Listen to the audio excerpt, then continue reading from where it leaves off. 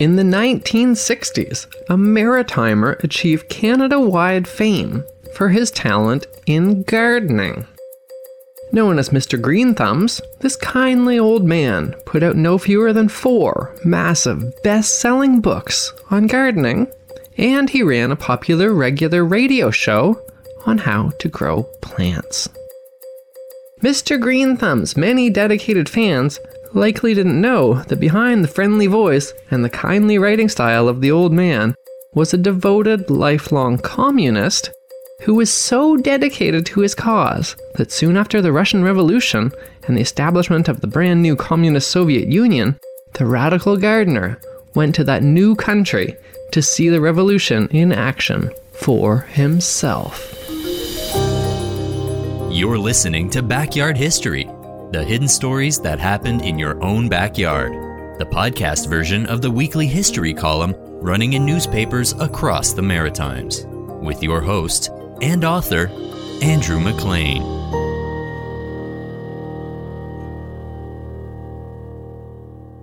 Roscoe Fillmore grew up in a small farming community in Little Lumsden, Albert County, in New Brunswick.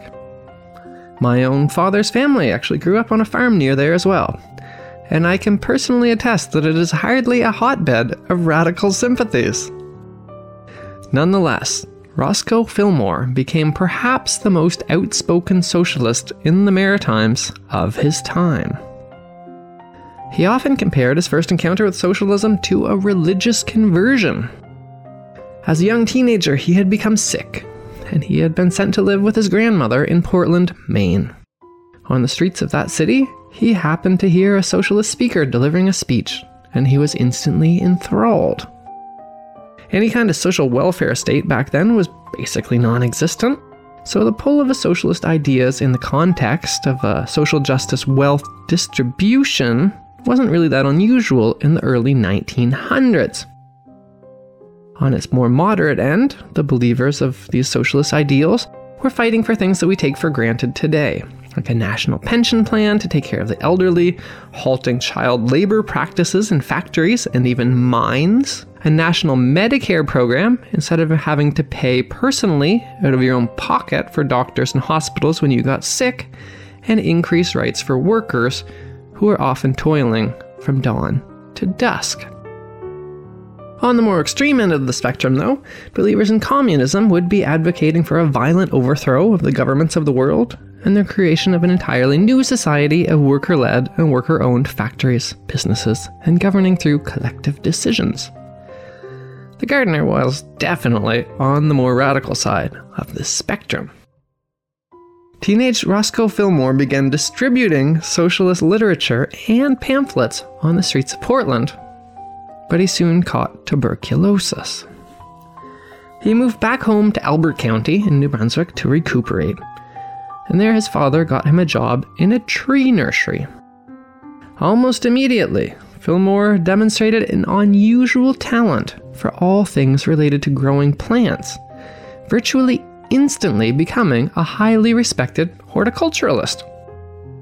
None of this dampened his enthusiasm for politics in the slightest. Quite the opposite, in fact.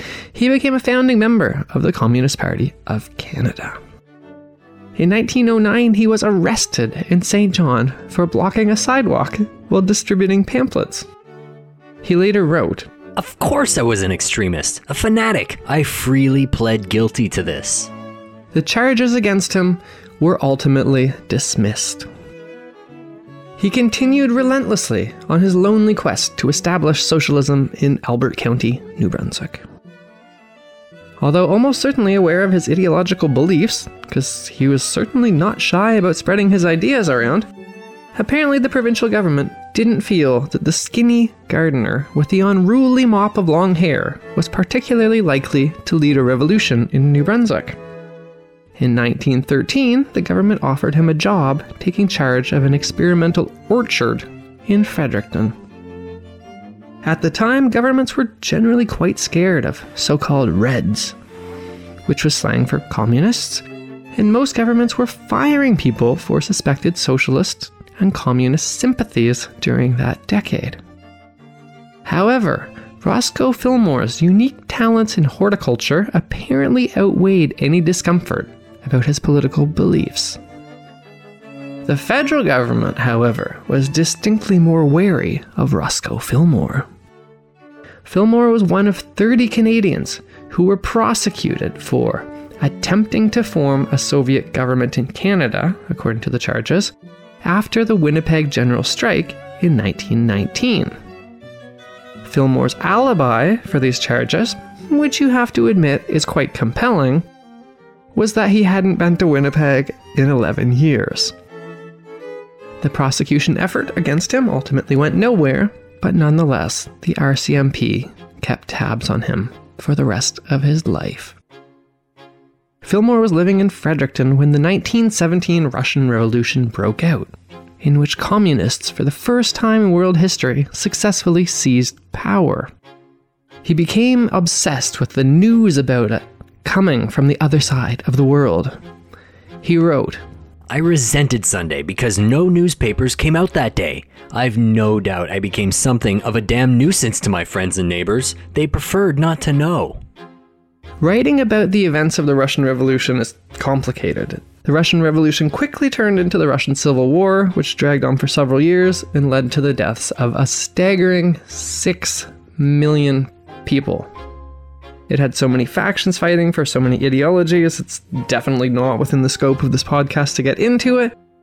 But let's just say that some Canadians hoped that the Soviet Union would fulfill its promise to become the world's first worker-led nation at a time when aristocratic elites, like kings, kaisers, emperors, often ruled countries.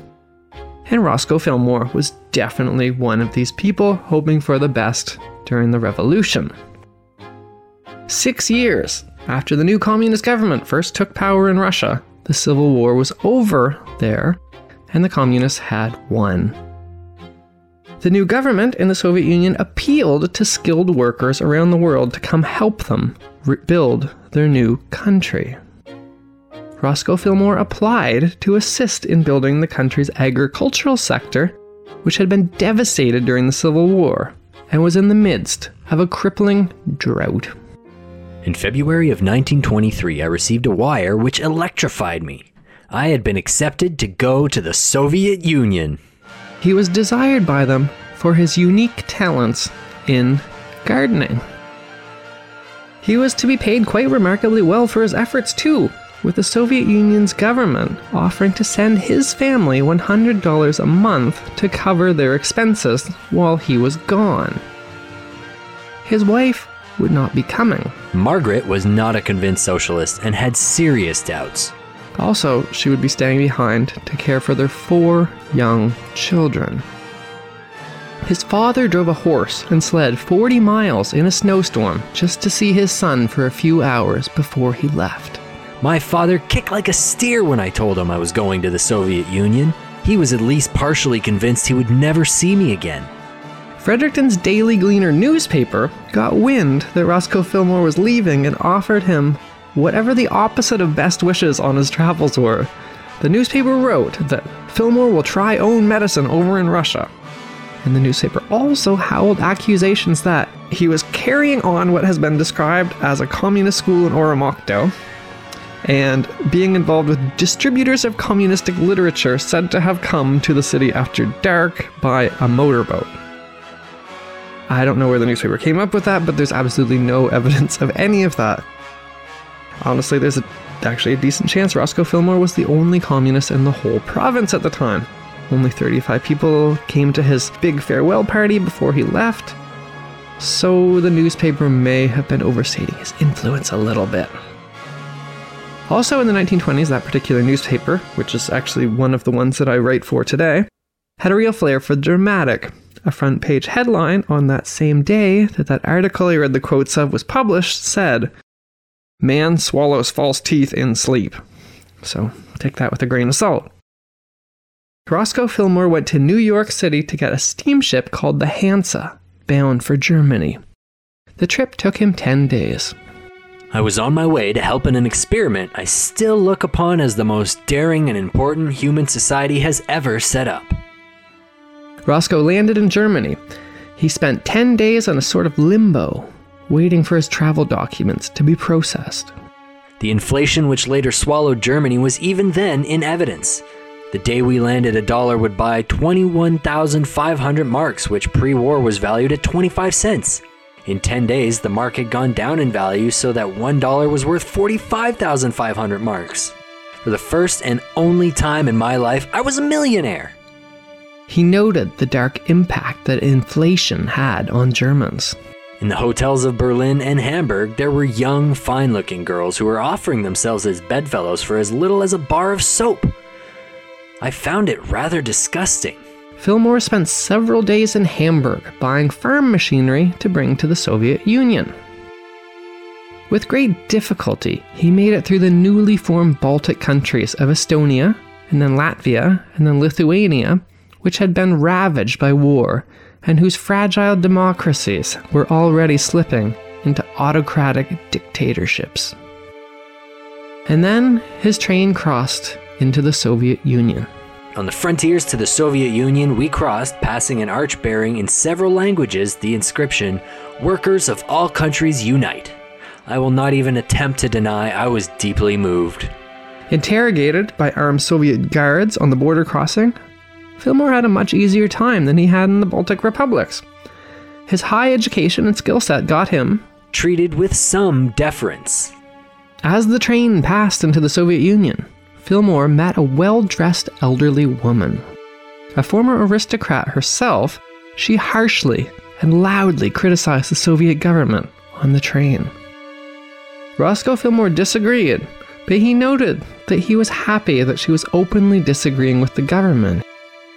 He had heard rumors that power in the new communist country had increasingly been centered in the hands of a small group of people who were restricting freedoms, as opposed to the worker-led leadership councils he had hoped were ruling the country. As the train entered the outskirts of Leningrad, Roscoe and the elderly woman watched from the windows as the train passed the ruins of large buildings and the rubble of once had been enormous factories. Roscoe wrote to his wife that it was the first city he'd ever seen that he wished to live in. The elderly woman wept. Without further issues, Fillmore was allowed to proceed. While preparing his autobiography much later, in 1968, he wrote, "We arrived at dusk in Leningrad. It was disappointing. There was still a great deal of rubble, and..." You hear of people who die writing unfinished works, but we often think of that as a figure of speech. In this case, it was literal. Roscoe Fillmore died there, mid-sentence. But all of that's much later, in 1968, when he was writing his memoirs, which was 45 years after the trip. His son, Nicholas Fillmore, later wrote a biography about his father in a book called Maritime Radical, which fills in these gaps for our story about what happened in the Soviet Union. Nicholas wrote that his father was not naive and had kept a sizable folder of various opinions on the success or failure of the revolution, including American anarchist Emma Goldman's criticisms of it. This is likely why Roscoe Fillmore had emphasized how happy he was to hear that the elderly aristocratic lady on the train was openly criticizing the government. Roscoe was aware that some writers claimed that the People's Revolution had been taken over by a small group of men who collected power and restricted press freedoms. However, he'd collected news clippings publishing outlandish and untrue things as well.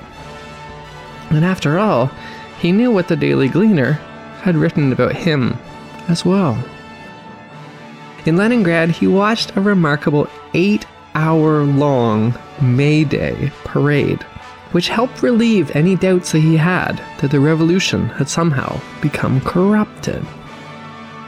After that, he briefly passed through Moscow, and then onwards through the Ural Mountains, all the way to Siberia. He was sent to a mineral-rich little town called Kemerovo, where a place called the Anonymous American Colony of Kuzbus had been established. Before the war, a massive chemical factory had begun construction there, never to be completed. fellow North American believers in the revolution were coming here to finish the chemical factory to provide some badly needed goods to the new communist nation. Immediately after arriving in Cuzbus, Fillmore was shocked at what greeted him. The supposedly already established American colony's housing was only partly completed, and people were living in boxcars and tents. Owing to the complete lack of toilets, there had been an outbreak of typhus, and some of the people who had come from other countries believing in the revolution had died. While some 400 people still remained in Cuzbus, 57 of them had recently gone home. When Roscoe Fillmore arrived there, he was the first new colonist to get there in months. Roscoe Fillmore was put in charge of establishing gardens and was given command of a team of 40 local people called Tartars. His team were mostly women, and the specific area they lived in had suffered greatly from being caught in the middle of warring armies during the Civil War. Finding the Siberian soil to be fertile, he and his team successfully planted 35 acres with different types of fruits and vegetables, including beans, peas, lettuce, tomatoes, cauliflower, cabbage, radishes, potatoes, and melons. The colonists' living conditions improved rapidly, with new buildings being constructed and sanitary conditions, including toilets, water, and electricity, were established. More foreigners arrived, rapidly swelling to a population of over 2,000.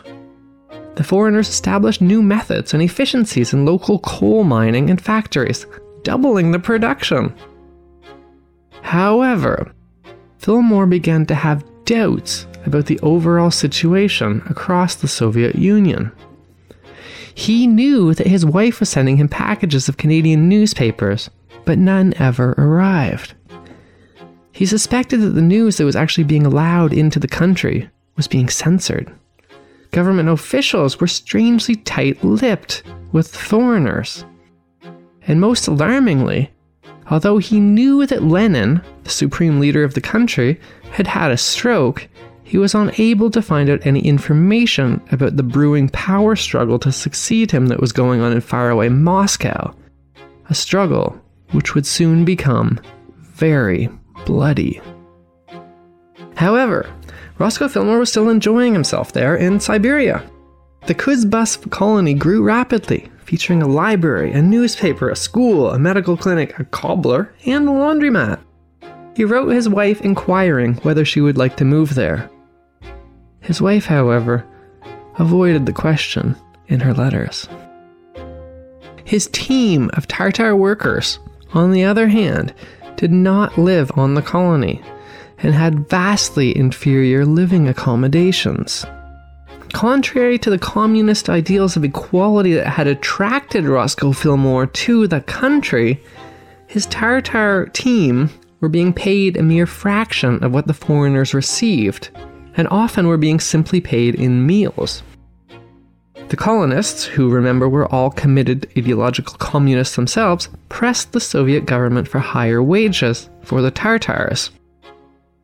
The colonists' requests were rebuked, and when the government replied, they said that the foreigners produced greater benefits for the economy, and therefore should be paid more, and they didn't want the workers to grow spoiled.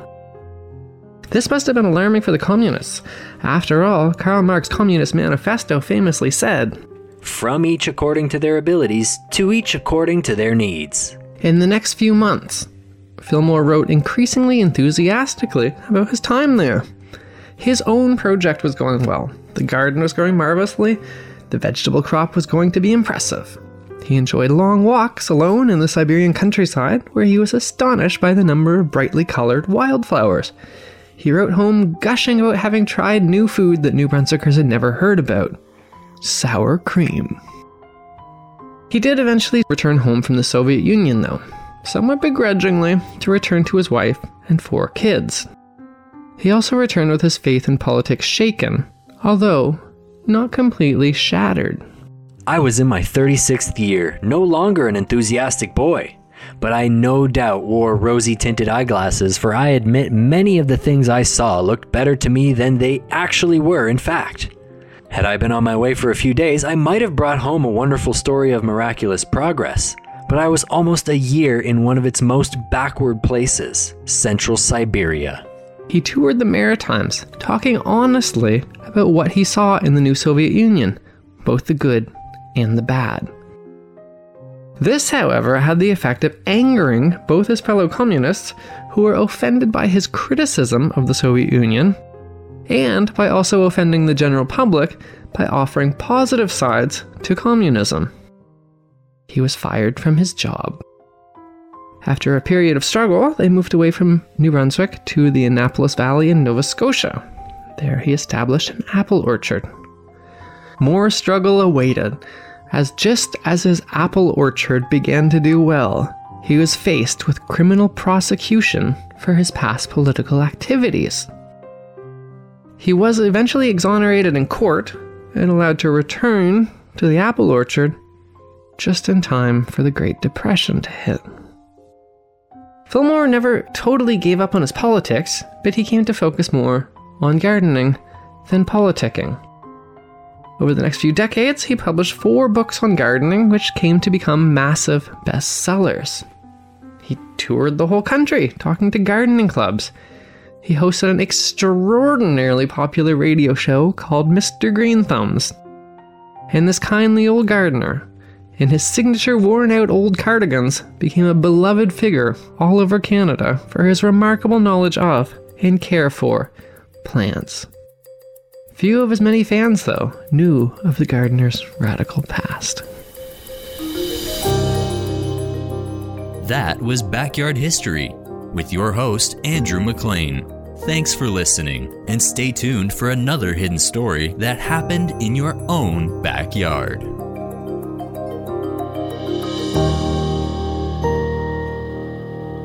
Produced by Jordan Lozier.